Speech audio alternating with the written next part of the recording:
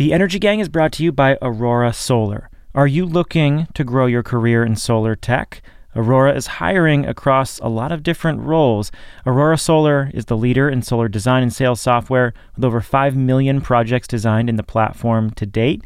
And it is looking for people to fill roles in customer success, marketing, sales, operations, and more. You can see open roles and apply to join Aurora, voted one of the best places to work in 2021 at aurorasolar.com. This is The Energy Gang, weekly debates and discussions about the fast-changing world of energy. I'm Stephen Lacey. Welcome to the show.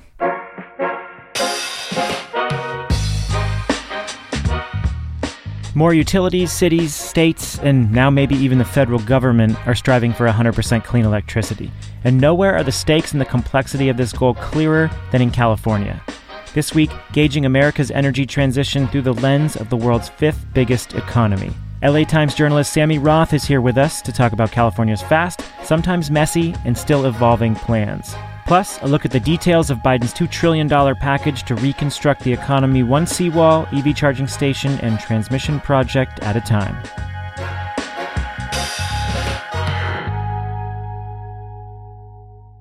Catherine Hamilton is my co-host. Hey, Catherine. Hey, how are you doing this beautiful spring day? Good. How was Easter? It was great. I'm still in the mountains, and so, yeah, really lovely experience watching the sunrise. Catherine is the chair and co-founder of 38 North Solutions, and Catherine and I are joined, as I said in the intro, by Sammy Roth. Sammy is a staff writer at the Los Angeles Times. He is there in LA. Hey, Sammy. Hey, Stephen. Good to be here. He writes the newsletter Boiling Point for the LA Times, which should be on the subscription list of any self-respecting energy and climate devotee. Highly recommend it, and we're going to unpack some of the themes that he's writing about in that newsletter.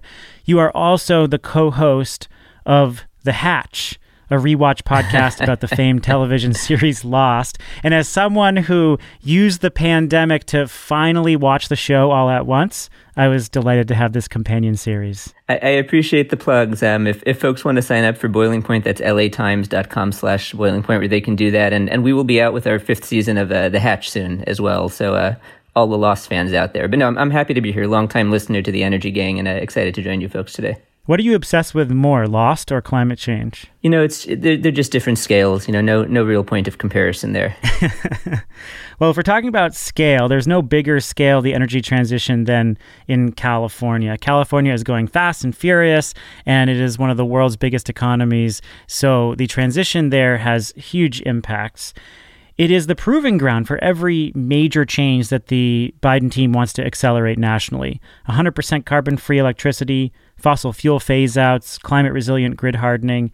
The state wants to make 100% of retail electricity sales carbon-free by 2045, and to do that, it'll need to match its best year ever for renewable energy installations, 25 more years in a row. It's going to be about $4.5 billion in yearly spending. And as we pointed out last week, it'll also need new tech to balance the grid and phase out gas plants. That includes extraordinary amounts of energy storage that can be relied on for days.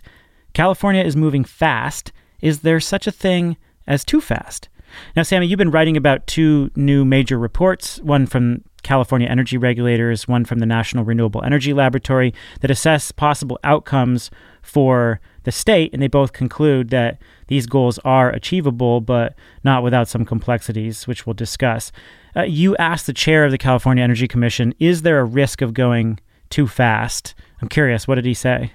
Yeah, his answer was really interesting to me. And this is a question that I asked because this is really the tension that I'm seeing play out in California. I mean, on the one hand, you have these reports, as you mentioned, from, NREL and the state agencies saying you need, you need to go as fast as we've ever gone before, but for the next 25 years, and add in all of these other technologies. And at the same time, you've had this, in a lot of ways, this real reticence from the governor and from the Public Utilities Commission and various agencies to move too quickly, at least for the next few years.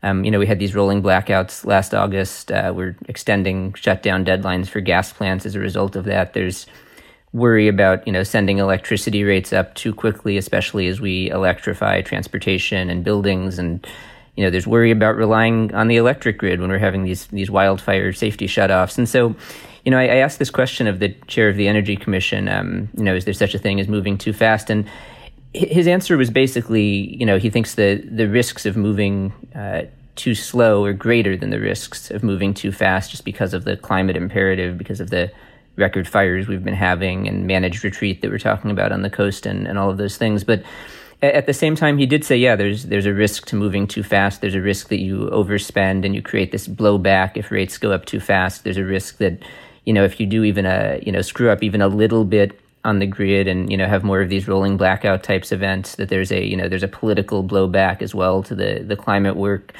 And I think this is definitely something on Governor Newsom's mind. I mean, he's facing a recall election right now. It looks like that's going to be on the ballot. The economy has been pretty bad, obviously, during the pandemic. And so I think there's, some of this is just, political, worrying about, are people going to be mad at me? But part of it is a real concern over do we inadvertently, hurt the climate goals themselves by screwing things up just a little bit and then people turn against it. Catherine, what do you think about that framing? Is there such a thing as too fast as it pertains to California? Yeah, I mean, they have these huge goals. It's to be 100% carbon-free by 2050, 60% renewable by 2030. And what that means, based on the California Energy Commission study, which they have to do every 4 years to comply with the legislation, it's like 2.1 gigawatts of utility solar and a gigawatt of wind every single year for 25 years, and 2 gigawatts of energy storage every year. So it's a lot they have to do. And I reached out to another commissioner of the California Energy Commission, Andrew McAllister, and he said, we're trying to balance this reliability issue that Sammy mentioned, which is really job one, decarbonization, and also cost. Sammy mentioned that too, that's being a big thing. And what Commissioner McAllister said is there are a couple things that are going to be mitigating. One is energy efficiency, that if you can invest more early on in efficiency in buildings, agriculture, industry sectors, that then lowers the need and defrays some of the cost moving forward, and the scale for the rest of the challenges also creates a ton of jobs. And the other thing is innovation on the grid edge. And I think, I work on this a lot, where I always say, let's get to 80% and then worry about the rest, because guess what? There's innovation right now happening on the grid edge that will allow for more flexible load use. And I think that's going to be really important. So I think they have to be mindful and thoughtful about how they're doing, but I think we have to move quickly.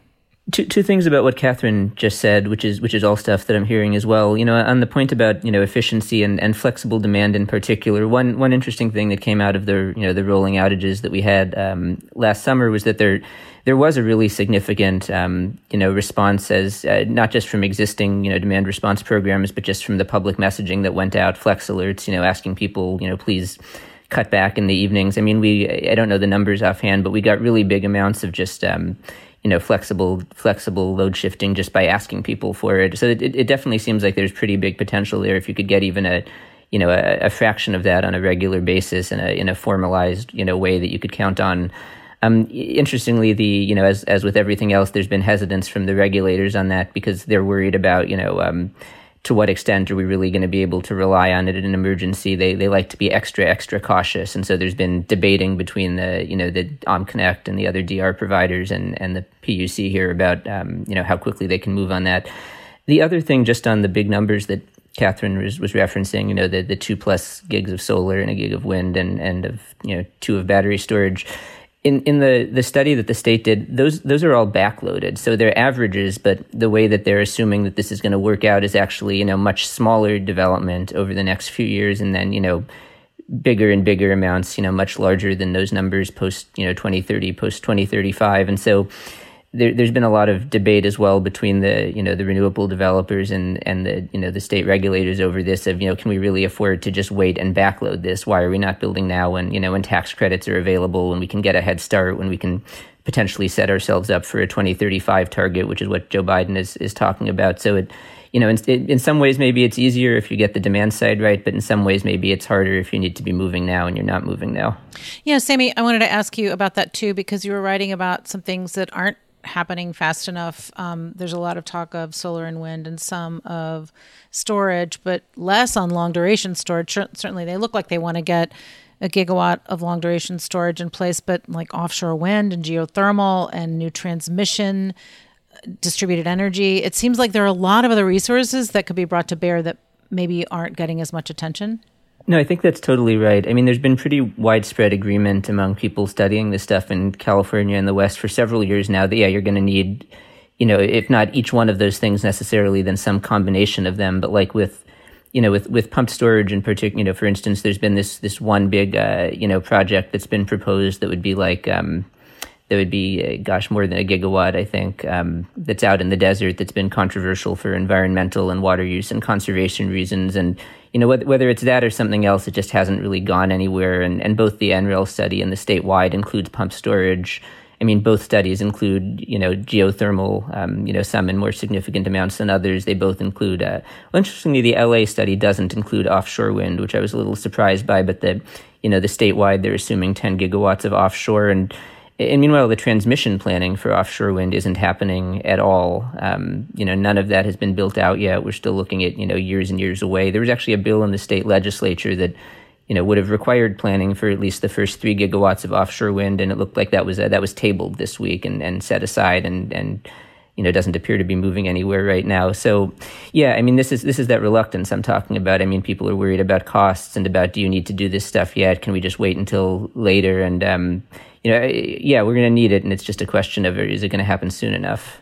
So I was reading through this California Energy Commission report modeling out what this 100% target will look like, and I was struck by what was not modeled, and they left out a ton of technology, some of which are being talked about extensively. So they left out new in-state nuclear.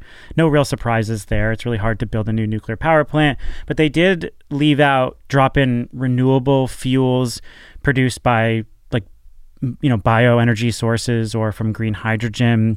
I know that there's a lot of talk about what to do in the last 10 or 20% of decarbonization, and renewable fuels are certainly seen by some as an option. They left those out. They left out carbon capture and sequestration for natural gas plants, new small hydro stations, new concentrating solar power. Not a huge surprise for new concentrating solar power because it's a lot more expensive to build those facilities, and there are a lot of conflicts over land use in the desert for those facilities, and no new large hydroelectric generation. So they're leaving a bunch of stuff on the table. I wonder what you make of what is excluded versus what is included, Sammy. Yeah, I asked the Energy Commission about that, and basically the response I got from the chair, David Hochschild, is that they were trying to focus on stuff that they feel reasonably confident about right now, and that they, it's not set in stone, and that they expect it'll get easier for, various reasons. Some of the stuff that you mentioned. One thing that's related that I think is really interesting is, at least in their core scenarios, they're still assuming a pretty, significant chunk of capacity coming from gas to help fill stuff out at the margins. I mean, it's this whole complicated interpretation of the bill SB 100 requiring this, where they're interpreting it as only retail sales, so you don't have to count line loss and you don't have to think about unspecified imports. And so, you can really, they think, get to 90% zero carbon, and then do the rest with gas and still be complying with the law. They also studied scenarios where you do get rid of the gas, but they haven't committed to that. So I think the attitude I got from them was basically, we'd like to get to a point where we can do it about gas and mixed in some of those, developing technologies that you were just talking about, Stephen. But at the moment, they're not committing to it, and there are folks who are unhappy about that. So what does the CEC and other modelers make of the ability to phase out gas? I mean, aside from this, a small amount of gas that could still be left out on the system, can we reasonably reduce the state's reliance on natural gas plants throughout the next decade or so? I mean, yeah. So the state report, did find that. I mean, to the extent that they have gas left for 5 or 10% of burn, it's really for those peak evening summer hours and other times when the grid is super strained. Not like not a main resource like it is now. But interestingly, the NREL study that they did for City of Los Angeles, they found that you could really get out of gas. Even by 2035 potentially, and mostly by 2030. What was different about the NREL study? This was a much more detailed look at the reliability question. I mean, they did hour by hour modeling across a range of weather and climate scenarios and demand scenarios. Using a supercomputer and a big team, and it took 3 or 4 years. I mean, it was a much deeper look at the reliability question than the state did. And yeah, I mean, they make some assumptions. They have a big chunk of renewable hydrogen in there. They're assuming that that's going to end up being, feasible and cost effective to help phase out the gas. But assuming that stuff happens in a way that is, reasonably expectable, I guess. Yeah, they found you could do, 98% carbon free by 2030 and 100% by 2035, and in fact, perhaps even have somewhat better reliability than we have today. Catherine, what do you make of this NREL report on what LA could possibly do? Yeah, so I talked to the head of the study, Jacqueline Cochran from NREL, and LA is really interesting. It is a little bit of an island. It's its own balancing authority, so it is solely responsible for its own reliability. It is its own utility, so it has complete control over all of their planning, operations, et cetera.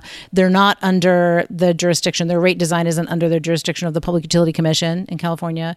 They're not part of a larger power market. So, there's a bigger power market, the energy imbalance market in the West, that allows imports of clean energy from the western states into California, and they're not part of that. And they also have a municipal utility. So their construct is a little different than, say, a lot of PG&E service territory or Southern California Edison. So it's a little bit different, and you're able to do this as if you're on an island. What Jacqueline said is that it was a very community-driven approach. So what they were trying to solve for was totally driven. I mean, they were solving for reliability and trying to get to 100%, but they had a community advisory council that was very much a part of the process of retirees, environmentalists, school groups, people on fixed income. And when they worked with these groups, they could really dive into what are the vulnerabilities. And this is what she said was kind of surprising, is that it's really different from just stepping back and doing a hypothetical study, because you really find out what people care about and what drives them and what their limitations are on, how long they're okay with being out of power. So she thought that was a huge component of it. They were also, as Sammy said, looking at a lot of different factors, a lot of different technologies, but also with a lot of different outputs on health impacts, air quality, workforce, in addition to reliability and greenhouse gases. So it was very complicated modeling, and the models don't always talk to each other. So you have to make sure that they're all aligned, and tweaking one little piece on what you're trying to get out of it can just throw everything else off. So it's a very sophisticated study. It's really worth looking at, and certainly check out the videos. And on the point about air quality and people caring about that, I mean, a big part of that in the study was that there are these four gas-fired power plants within the Los Angeles basin that have, really been significant workhorses for LADWP. And Mayor Garcetti had already committed a couple of years ago to closing down 3 of them on schedule, which means later in the 2020s, essentially. And there was this one other in the San Fernando Valley, in a largely Latino community, lots of low income residents surrounding this, that recently had this big gas leak that went unreported by DWP for like more than a year. They knew about it but didn't tell anybody, and so that I think drove even more activism about really people wanting to shut down all of the in-basin gas. So I think that was a major contributor to why they came out with some of those scenarios in the way that they did in that study. One other point about DWP, I liked what you said about them being an island and being different, and just 2 other thoughts on that. One is that one advantage that they have is that they already have a lot of transmission. I mean, over the decades, they've built out transmission to, Palo Verde Nuclear in Arizona, and Intermountain Coal in Utah, and Mojave Coal in Nevada. And so they actually have a lot of lines that are either currently, not being fully utilized, or, in the future, more the last coal plant, which is still operating, shuts down, will be less than fully utilized. So I think they have it somewhat better than other utilities. Not that they won't need any new transmission, but they've got some to work with. They did just last week join the energy imbalance market in the West. So they're not, they're not totally islanded, but yeah, they're not, they're their own balancing authority and are mostly separate. So the modeling clearly shows that a state like California can do this and do it at a reasonable cost. What are the things that could throw it out of whack? I mean, what are the things that would drive up costs or impact reliability? The flags you're watching, Sammy, what are they? Well, Right. I mean, the big thing that's happening now in California, and as we've referred to, this is what happened last summer. I mean, we've got, the deck curve has really sort of come home to roost here, where, we've already for several years now been, exporting more and more to other balancing authorities during the middle of the day, at times, paying other states to take the solar out of our hands when we have too much of it in the middle of the day. Good problem to have, right? But then there come these, hot summer evening hours, and they're getting hotter, and, the solar is ramping down, and we don't have the battery capacity ramped up yet. And that's what's causing this tension where, we had this shortfall last summer, and there were all sorts of reasons for the shortfall. Some of it is a lot of gas has retired. There were plants that were, derated because of the heat. You guys talked about this on the Energy Gang, I know. So, But that really is the big thing. It's, it's solving for, what do you do during these, really quick ramp downs of solar, and, how far can batteries get you, and to what extent are you going to need other stuff? And then the wildfire situation is another big one. I mean, we've had with PG&E and also with Edison and San Diego Gas and Electric, this need for public safety power shutoffs is the term of art, where, in order to prevent lines from igniting wildfires, which is becoming a worse and worse problem, we shut the electricity off. So I think those are the big two. It's like, okay, if we're going to be running our whole society on the electric grid, especially if we're going to do transport in buildings, it's like it becomes higher and higher stakes, where even if you have the power go out for a couple of hours for a couple 100,000 people, which is basically what happened last August. I mean, it was nothing compared to the outages in Texas, but you get a situation like that, it becomes a political nightmare. And we have a history of this in California. I mean, people still remember the energy crisis, 2000, 2001, which, much worse than anything we've seen now, but it continues to haunt, decision makers in the state of California. I mean, and we have a governor who's going to be on a recall election now. We previously had a governor who was recalled with one of the main factors being a crisis on the electric grid. So I think those are the main things I'm watching, and sort of how the grid sphere intersects with the political sphere. You talked about the political stakes of reliability, which I think extend far beyond California as well, because every story now is a national story. Everything feeds into national politics. And so if you have something that goes terribly wrong in California for whatever reason, even if it's not the fault or the full fault of clean energy, all of a sudden it becomes, a wildly out of control story that could potentially shift national politics around climate and energy. So the stakes are clearly high for the climate. They're high for the health of California's grid and energy system, but they're also high for the state of national politics. Yeah, I honestly think that Biden coming out in a big way with his plan maybe gives California a little bit of air cover, because he has some pretty big goals too. I definitely think that's true. I also think just, that Biden having this 2035 goal rather than the, 100% on the grid, rather than the 2045 that's been in vogue California and elsewhere. All the stuff we've been talking about is about, all the challenges California faces for 2045, and then Biden's coming in with 2035. So, very possibly that's, better from a climate perspective, and very possibly it's doable. But for all of the, the folks in state office in California who are like, running themselves frantic trying to figure this out, it definitely ratchets it up and not further. So, Sammy, do experts you talk to believe the state can hit these targets without actually breaking too many things?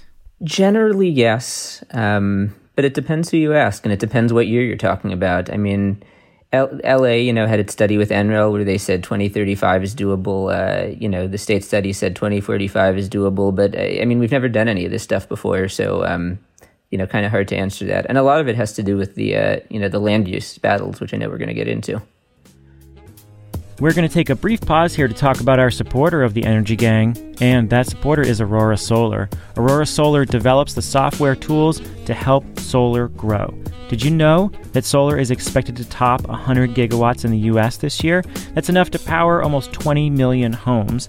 And even more impressively, that number is expected to quadruple in the next 10 years. So if you want to join a winning team in technology that is booming because of the renewable energy revolution, head on over to Aurora Solar's career page and apply to one of the dozens of fully remote roles they have open across the company. You'll be joining an organization that was voted a best place to work in 2021 while building the digital platform that powers the future of the solar industry. Learn more at aurorasolar.com/energygang. That's aurorasolar.com/energygang. Let's go to a topic now that Sammy alluded to at the end of the first segment, and that is public lands. It is going to take a lot of investment, difficult choices, and grit to hit California's zero carbon goals. It's also going to take a lot of land. According to an analysis from Dr. Jesse Jenkins, a friend of the show, and his team at Princeton University, we're going to need an area the size of California for renewable energy projects if we want a net zero electricity system nationally by 2050. In California itself, that could mean building a ton of projects on formerly protected lands. In the weeks before Trump left the White House, his team opened up vast tracts of federal lands to energy projects, including solar and wind in California deserts. It is part of a years-long effort within the Trump administration to dismantle protections of federal lands, and it could put the Biden team in somewhat of a dilemma. How do they balance a historic build-out of wind and solar farms with renewed protection of public lands? So what do we know about conflicts and alliances and how they might play out based on California's experience? Catherine, first to you on this. What policies for energy extraction on public lands did Trump enact during his time in the White House and on his way out the door? Yeah, Trump basically rolled back everything that President Obama had done and more. So he shrunk even more the protections for lands of all kinds and water too, and then said, and everything's open to oil and gas. At the very last minute when he was leaving, he said, oh, and also renewables. but it was still so much more about opening up to oil and gas. And to be clear, Department of Interior has a ton of lands, and Bureau of Land Management is full of people from the oil and gas industry. I mean, that's what they do is extraction on public lands. So what are we talking about in terms of size, scope, when we're talking about public lands? Yeah, Department of Interior manages 500 million acres, a fifth of the land in the United States. There are 422 national parks, almost 130 national monuments, almost 570 wildlife refuges. It's 20% of the U.S. emissions, 12% from natural gas, 24% of oil, and 43% of coal. They produce 1 billion barrels in 2020 alone, and it's only like 1% of wind and almost no solar. So it is a huge footprint. If you looked at our lands and emissions from those lands as a country, it would be the 5th largest in the world. Sammy, how did the Trump team's policies intersect with California and the renewable energy industry? How is this coming to your reporting doorstep? So you referred to this briefly in your opening comments here, this issue with opening up lands in California and mostly in the desert here. This is a battle that's sort of been playing out for quite a while here because we did have pretty big growth in wind and solar starting about a decade ago. There's been this sort of battle between conservation and renewables here where, as you've had developers go out and say, okay, I want to go, build in this spot and that spot and here and there, you've, interestingly had quite a bit of pushback from environmental groups who traditionally have been focused on, protecting landscapes, protecting desert tortoises, protecting Joshua trees, hawks, eagles.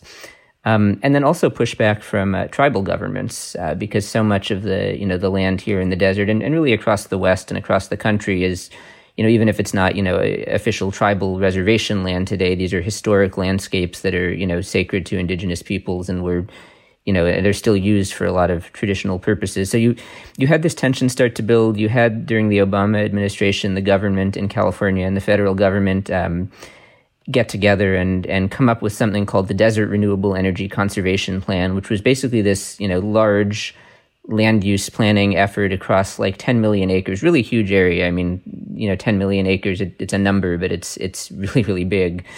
To figure out, okay, what are the spots where it's going to be okay to put solar and wind, and what are the, the landscapes that we and ecosystems that we really need to preserve and not grade over. And this came out at the end of the Obama administration. Ultimately, out of the 10 million acres, they picked out about 400,000 of them and said, these are going to be our development focus zones. We're going to streamline, renewables permitting and, really incentivize developers to put their stuff here, and we're going to, hold off most of the rest. That was a compromise that the conservationists liked a lot. The renewable energy companies were not especially stoked about it. And then at the beginning of the Trump administration, as you alluded to, Interior came in and said, actually, we're gonna blow this up and do it again, and maybe we'll help renewables in the process. And then they didn't say anything for 3 years. And at the very, very last minute, like in December, January, just a few months ago, they said, okay, we're gonna double or triple the amount of land that is open to renewables here. They didn't really do anything for streamlining. So it wasn't all that helpful necessarily. Biden came out immediately and then overturned that and set things back to the status quo. So I guess the moral of this story, though, is that there is this really significant tension here that's going to continue to exist, where you have the Biden administration talking about, we want to build a lot more renewables on public lands. They've set numerical targets for this. You have them saying we want to cut back on oil and gas extraction and turn our public lands towards renewables. But anywhere you try to build a solar or wind farm in the western United States, just about, especially if it's on public lands, there's going to be a fight over it. There's going to be a fight potentially with conservationists. There's going to be a fight with tribes, or there's going to be a fight with, rural residents who don't want their view sheds to be changed. It's a really big thing, and I think has sort of gone under the radar nationally. And my experience in California has been that, if we start to have this kind of build out where, as the Princeton study you referred to, 225,000 square miles for, solar and wind nationally, this is going to start to become a serious issue that needs to be resolved. It feels like things are only going to intensify, as you said. You've got these new policy pressures enacted by California, which we discussed. You have the Biden team with really ambitious national expansion goals, but also kind of an internal desire to protect more lands and roll back some of the Trump administration's policies. You have Deb Haaland, who's the Interior Secretary, who is a member of the Laguna Pueblo tribe, who is, I think, going to bring a renewed sensitivity to indigenous peoples on these lands and how they might be impacted by these projects. I think they've kind of historically been ceremoniously included in these negotiations, but my sense is that they'll be taken a lot more seriously. And you just have much greater climate pressures. I mean, we have to expand renewable energy development very, very fast over the next decade. And so these pressures, these colliding factors seem like they'll only get stronger. I think so too, and I don't mean to say from that all environmentalists out here in the West don't want to build big solar and wind. I mean, most of the Sierra Club, NRDC, EDF, Nature Conservancy. I mean, they're all about what they call smart from the start planning and stuff like what California did with that desert plan of figure out the best places. And it's also not to say not all tribes are against renewables. I mean, there are a lot of tribes in the Navajo Nation where they're trying to transition away from coal. There efforts underway right now to partner with Los Angeles, for instance, to build solar. And there are plenty of people who live in these rural communities that want to see the economic benefits from these projects, but it's not everyone. And there are going to be fights here, I think, just about everywhere. Catherine, how do you expect this to play out under the Biden administration? A lot of competing priorities here.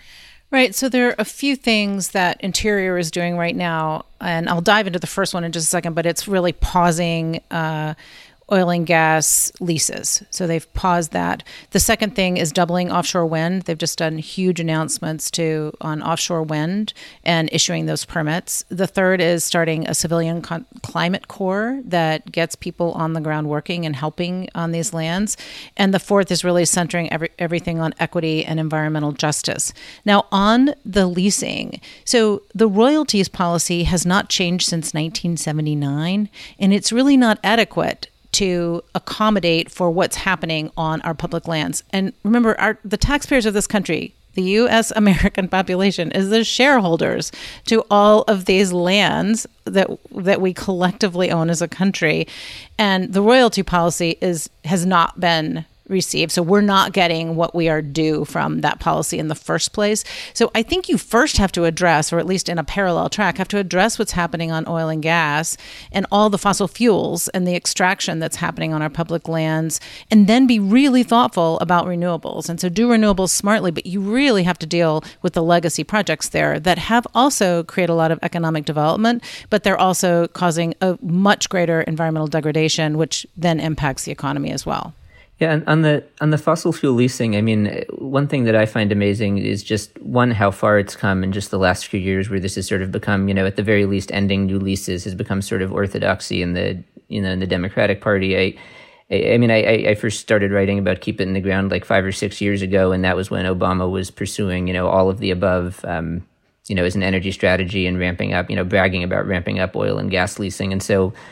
It's definitely, we've come a long way where it's now at the point where it's an argument about how far to go. Do we end all, does the administration want to end all new leases, or can they stop issuing permits to, are they going to reform the royalty rates, or are they going to, do other things? But it's still, yeah, I mean, you mentioned this earlier, like within these agencies, some of this stuff is so entrenched. Like I did a story in 2016 about how Terry Tempest Williams, the, renowned environmental, writer based in Utah, showed up at an oil and gas lease auction by BLM and tried to buy a lease, to symbolically, protect it and not develop oil and gas. And the argument made against her was, well, no, we're not going to give you this lease because you're not going to give taxpayers a fair return because you're not planning to develop it. And it's like, yeah, that's the, meanwhile they're, selling all of these bargain basement leases non-competitively and, letting companies sit on them for years and years. And 5 years later, even as we stretch into the Biden administration now, Terry is still appealing that and hasn't gotten an answer from BLM. So, Biden has some ambitious stuff there, but also like you do need to, start to think about, the sort of culture at these agencies. Well, and I would like to mention that my business partner, Isaac Brown, runs the Business Coalition for Conservation and Climate. And this is a group of businesses, innovative companies that are having a hard time attracting workers to places like Palo Alto that are too expensive. And a huge piece of attracting talent, which is basically an arms race to get the best people out of the best schools to come and work for them, is recreation and access to parks and federal lands. And so they believe that this is a huge economic driver for U.S. innovation, is to protect these lands. And I find that fascinating that the business enterprise would believe that for all these innovative technology companies that want to attract good talent. So there are a couple of things in policy that we could work on. One is Congressman Lowenthal from California offered a bill that mandates reporting of emissions. So this is just first like shining a light on what are we doing, whether it's CO2 or methane. Let's quantify. This is a blind spot right now. What are we actually doing? And it's called the Transparency in Energy Production Act. So that would actually look at what are we doing to our lands and waters and try to quantify it. The second bill is going to be reintroduced. It was introduced in the last session, and it's Mike Levin, again from California, and it's called the Public Land Renewable Energy Development Act. And that is supported by bipartisan group of renewable energy companies, sports people, conservation groups. It had 39 co-sponsors, and it's really about how do you do this? How do you develop public lands for renewables in a very thoughtful way, and really prioritizing lower conflict priority areas, ensuring that wildlife and species are protected, that people, it's sensitive to the people that live there and the cultures. So there are ways we can do this with federal policy, and it'll be interesting to see if we can do that in a line with the Biden administration at the same time. One thing that I'm really curious about on the recreation standpoint and with bills like that is just how the renewables push on public land intersects with the recreation. Like, me personally as a hiker, when I'm out, in various landscapes in California and the West, it's like, I think it's super cool when I can see, wind turbines on a hilltop or a, solar farm out on the horizon, like just because I write about that stuff and think it's neat. On the other hand, it's like, I know there are people who, really don't want to see any human infrastructure of any kind when they're, going and recreating in these rural places. So I'm curious how those forces interact. Also curious the interaction with this, 30 by 30 policy that Joe Biden has endorsed, this, growing idea of protect 30% of America's lands and waters by 2030, which is something that Governor Newsom in California has signed on to as well. And, and there's a climate argument for that. It's, protect forests and wetlands and grasslands. And, soils that sequester carbon. And that's just, it's another one of these interesting nexus of, trying to make sure you're building smart and in the right places where you're, not actually, carving up landscapes that, could be really useful for climate and other purposes. Yeah, currently U.S. federal forests are 10% of the nation's carbon absorbers. So it's got huge potential. And if you look at what they're calling the blue carbon system that includes oceans, wetlands as sinks also, you could have huge potential there. Yeah, so clearly this will become a flashpoint, but there are ways to diffuse it. And the other wrinkle is something that we talked about on this show, and Sammy, you've written about, which is there's new modeling showing that a net zero grid could be $500 billion cheaper by building out a lot more distributed solar and batteries.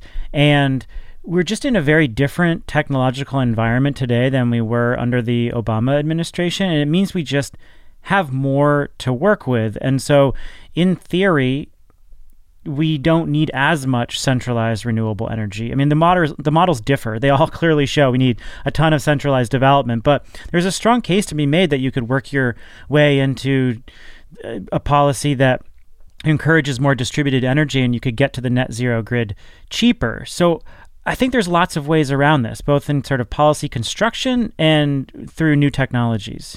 I agree, and I think that the study that you referenced that I wrote about nearly $500 billion in savings from a really big rooftop and local solar build out, like that still found a need for 1,500 gigawatts of big solar and wind by the middle of the century, and that's compared to the Princeton Net Zero America. They had like 2,000 to 3,000 gigawatts, so the same order of magnitude and both very large, But yeah, I mean, to the extent that people are, want to make sure that public lands are protected and that conservation values are contributing to climate resilience, like the more you can do at a distributed scale, the less that is a problem or a conflict.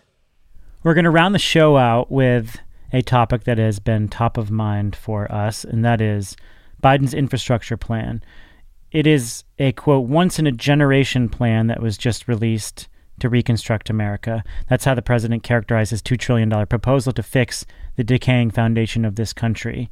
And that's not actually hyperbole. For years, the American Society of Civil Engineers has been giving America's infrastructure a near-failing grade, saying we need $4 trillion in spending by the middle of this decade on water and sewage systems, public transit, bridges, airports, communication systems, the electric grid, so on and so forth. Biden's master plan embraces that scope entirely and infuses it with climate-resilient planning. By all accounts, if enacted, it would rival the economic impact of Roosevelt's New Deal or Johnson's Great Society. It includes $1 trillion in spending explicitly on clean energy. And as Catherine pointed out in a previous episode, that is greater than the entire economic recovery package passed after the 2008 financial collapse, not just the renewable energy portion, but the entire package itself. So what comes next for turning this historic policy aspiration into historic action? I was hoping to have, we've talked about the broad brushstrokes of this plan, and I was hoping to now go through the plan and pick out some of the things that jumped out to us. Before I get there, Catherine, just as a whole, does this plan square with Biden's campaign messaging? Like, is this the plan progressives hoped for? Oh, wait, those are two different questions. Yeah, so I think it does align with his campaign message for sure. I think the interesting thing is that there are a lot of people to the left of this who really think that $2.3 trillion over 10 years isn't enough, that we need a lot more. And that's fine, because now Biden looks like the centrist that he sort of is characterized as. And then the Republicans just look like they don't want to play. So I don't think that's a bad thing that it's at $2.3 trillion over 10 years.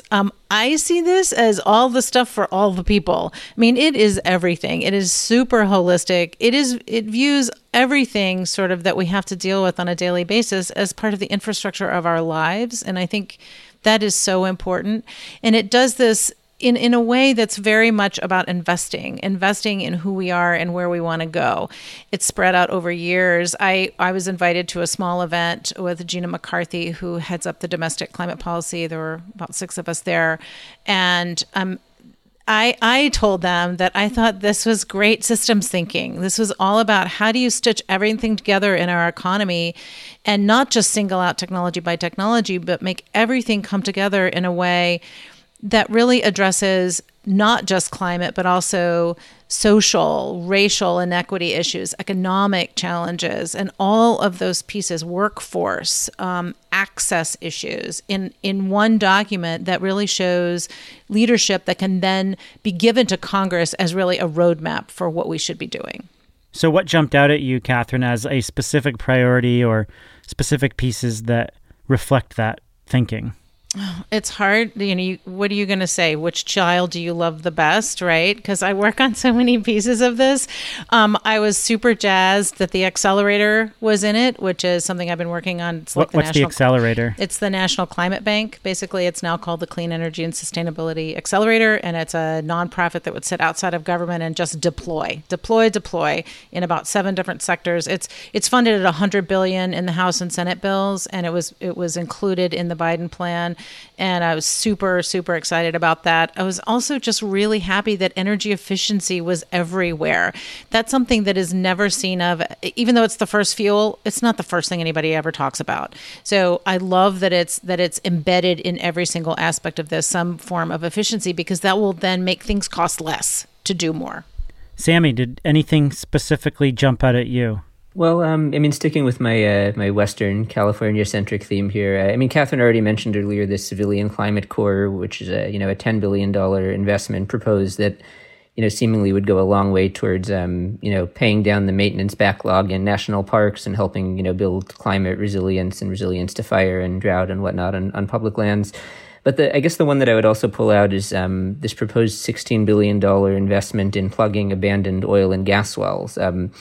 That's a huge problem nationwide, but particularly in the West. There's been, I think there are 2 or 3 million by some counts of these, wells that are abandoned or in danger of becoming abandoned. They're enormous methane emitters. A lot of these wells are these, super emitters that are responsible for an incredibly disproportionate chunk of methane going into the atmosphere. There was just a really good story that Grist and the Texas Tribune did, for those who haven't seen it, looking at this problem in New Mexico and Texas specifically, and finding more than 100,000 idle oil wells in those states, oil and gas, most of it in the Permian Basin. And that's, and they're looking at a cleanup bill of, billions and billions of dollars there, potentially, or maybe not billions and billions, but at least a billion, it looks like. And nationally, I've seen estimates of, it could be hundreds of billions to resolve this problem if more of these companies go out of business and don't pay the bill themselves like they're supposed to. The $16 billion, I've seen it described as sort of a down payment where it's, they know it doesn't really solve the whole problem, but it has the potential to help start.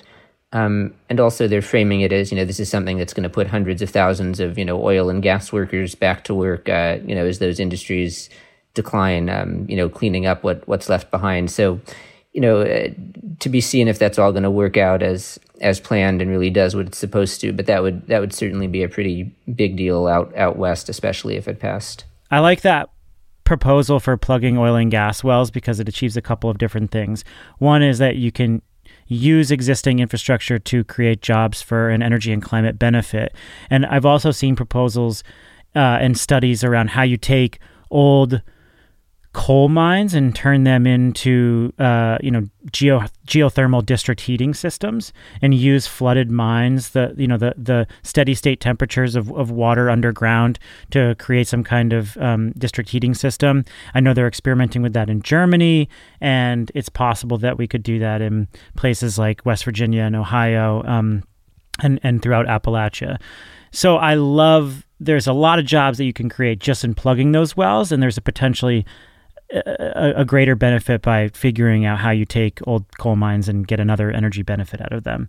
The other is, like, if you're explicitly benefiting coal country or areas where oil and gas is prominent, then you can bring more conservative lawmakers on board and create a lot of jobs in these areas that have shed a lot of jobs. On that last point about getting conservatives on board and Republicans in these communities, like, I'm still inherently skeptical of that. I mean, maybe Joe Manchin likes this, but I think the reality is that sometimes reality doesn't matter so much these days. I mean, the people in those communities are, inherently against, it seems, anything that would even imply that, oil and gas jobs, traditional oil and gas jobs are going away. So, even if you'd think that someone like a Steve Daines, for instance, might be excited to put oil and gas folks back to work, like, I'd be skeptical, because I think what he's hearing from these industries is, that they're against anything that even implies that they're going anywhere, which this does. Yeah, I agree with that. I think perhaps my take is a little overly optimistic that somehow this one thing could sway a bunch of middle-of-the-road Democrats or Republicans. But all the same, I think fairly important and could have some bargaining power politically. The other piece that I really like in thinking about using existing infrastructure is the investments in new transmission. So they put in the proposal for a tax credit for new transmission development. They create an agency for approving transmission at the Department of Energy.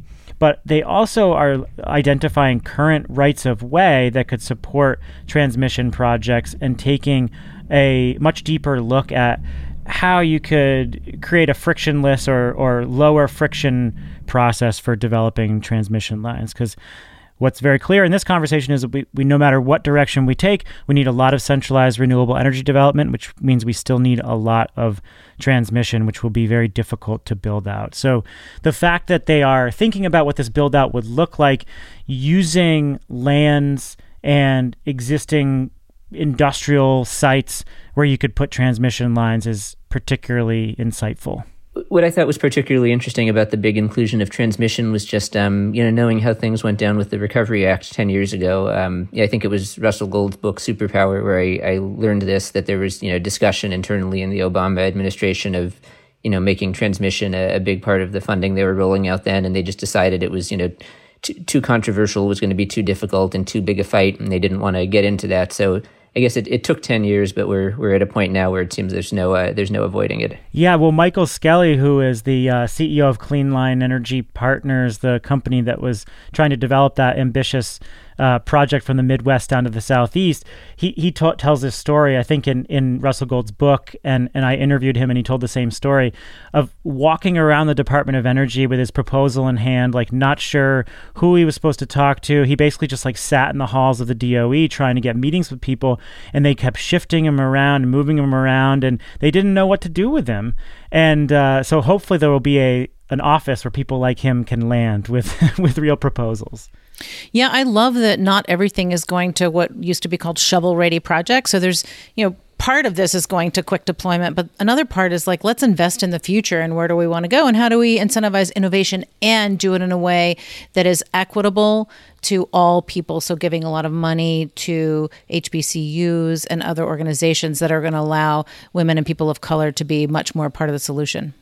And HBCUs, historically black colleges and universities, there's $40 billion potentially going to, actually $50 billion from the National Science Foundation going to different research agencies across the, like research hubs across the country. And I think half of that money would go to historically black colleges and universities, which again is sorely needed and a really good example of how you take these broad declarations about equity and turn them into actionable policies. All right, let's wrap it up. I know Catherine has meetings and Sammy has to get a newsletter out. So what is capturing our attention here? Sammy, you go first. What is your free electron? So I read an interesting story this week. Actually, there are a couple of stories written about it, about a new study out of UC Merced and UC Santa Cruz looking at the potential benefits of covering aqueducts, these big water canals in California with solar panels. This is something that's been, talked about and speculated on for a while. It was a study in Nature Sustainability this week with some funding from NRG. And the main finding here was that they said that we could get like 13 gigawatts of solar in California from covering, hundreds of miles of these aqueducts and, also reduce evaporation. The estimate they have is like, saving enough water to irrigate like 50,000 acres of, farmland, which, is a non-zero fraction and would be, somewhat significant in California where every drop counts. I was a little bit skeptical when I first saw coverage of this, because when I've asked folks about this in the past and I've never done a thorough look, that, when I've asked the various, operators of these canals, the two answers I typically get are, well, transmission is a challenge because it's, tons and tons of distributed stuff for hundreds of miles. And then also that, we're worried that it interferes with maintenance of, of these big water projects.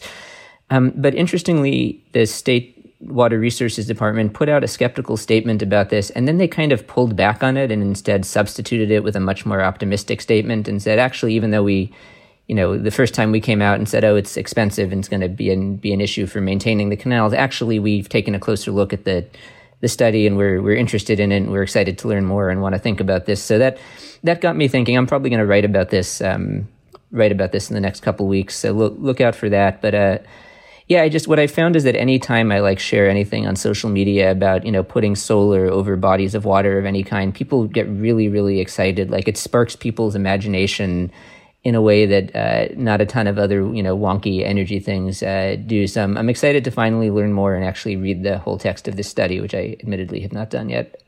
Catherine, what is your free electron? Oh, I'm going to talk about FERC, y'all.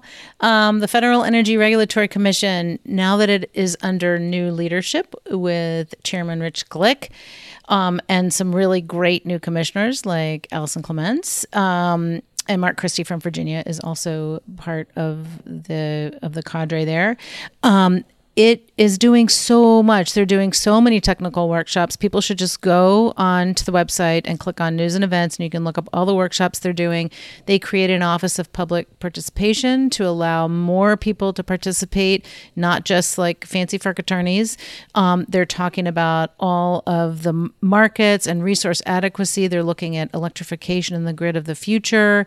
They actually issued an order 2222A that further delineated that demand response actually is part of distributed energy resources, which made me very happy.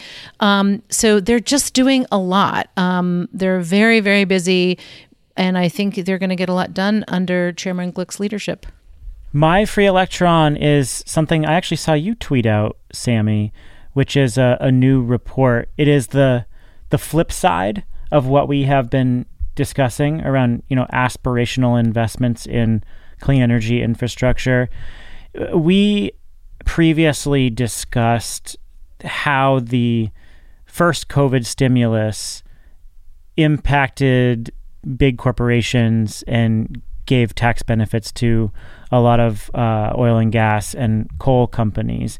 And a new analysis from an organization called Bailout Watch, which was funded by Rockefeller Philanthropy Advisors, shows that 77 large fossil fuel extraction companies got $8.24 billion in tax benefits from the COVID stimulus, but they laid off 60,000 workers over the last year. A very stark reminder of why we need a completely different way of thinking about these kinds of government investments, which is what we're discussing with this new infrastructure package. All right, that's the end of the show. Sammy Roth, staff writer with the LA Times and author of the Boiling Point newsletter. Thanks a lot for joining us. This has been fun. Thanks very much for having me on. So how can people find your newsletter? I'll put a link in the show notes. Yep, it's real easy. Go to latimes.com/boilingpoint, enter your email, and you'll get it in your inbox every Thursday. It's worth it. It's worth every nickel. Indeed. We use your writing to inform this show, so thanks for it. Catherine, thank you. Thanks so much. Have a great week. Thank you all for listening. Really appreciate you being here. We are a co-production of Postscript Audio and Wood Mackenzie. You can hit us up on social media to suggest story ideas or comment on this show, and give us a rating and review anywhere you get your podcast. It's super helpful, so thanks a lot. We'll talk to you soon.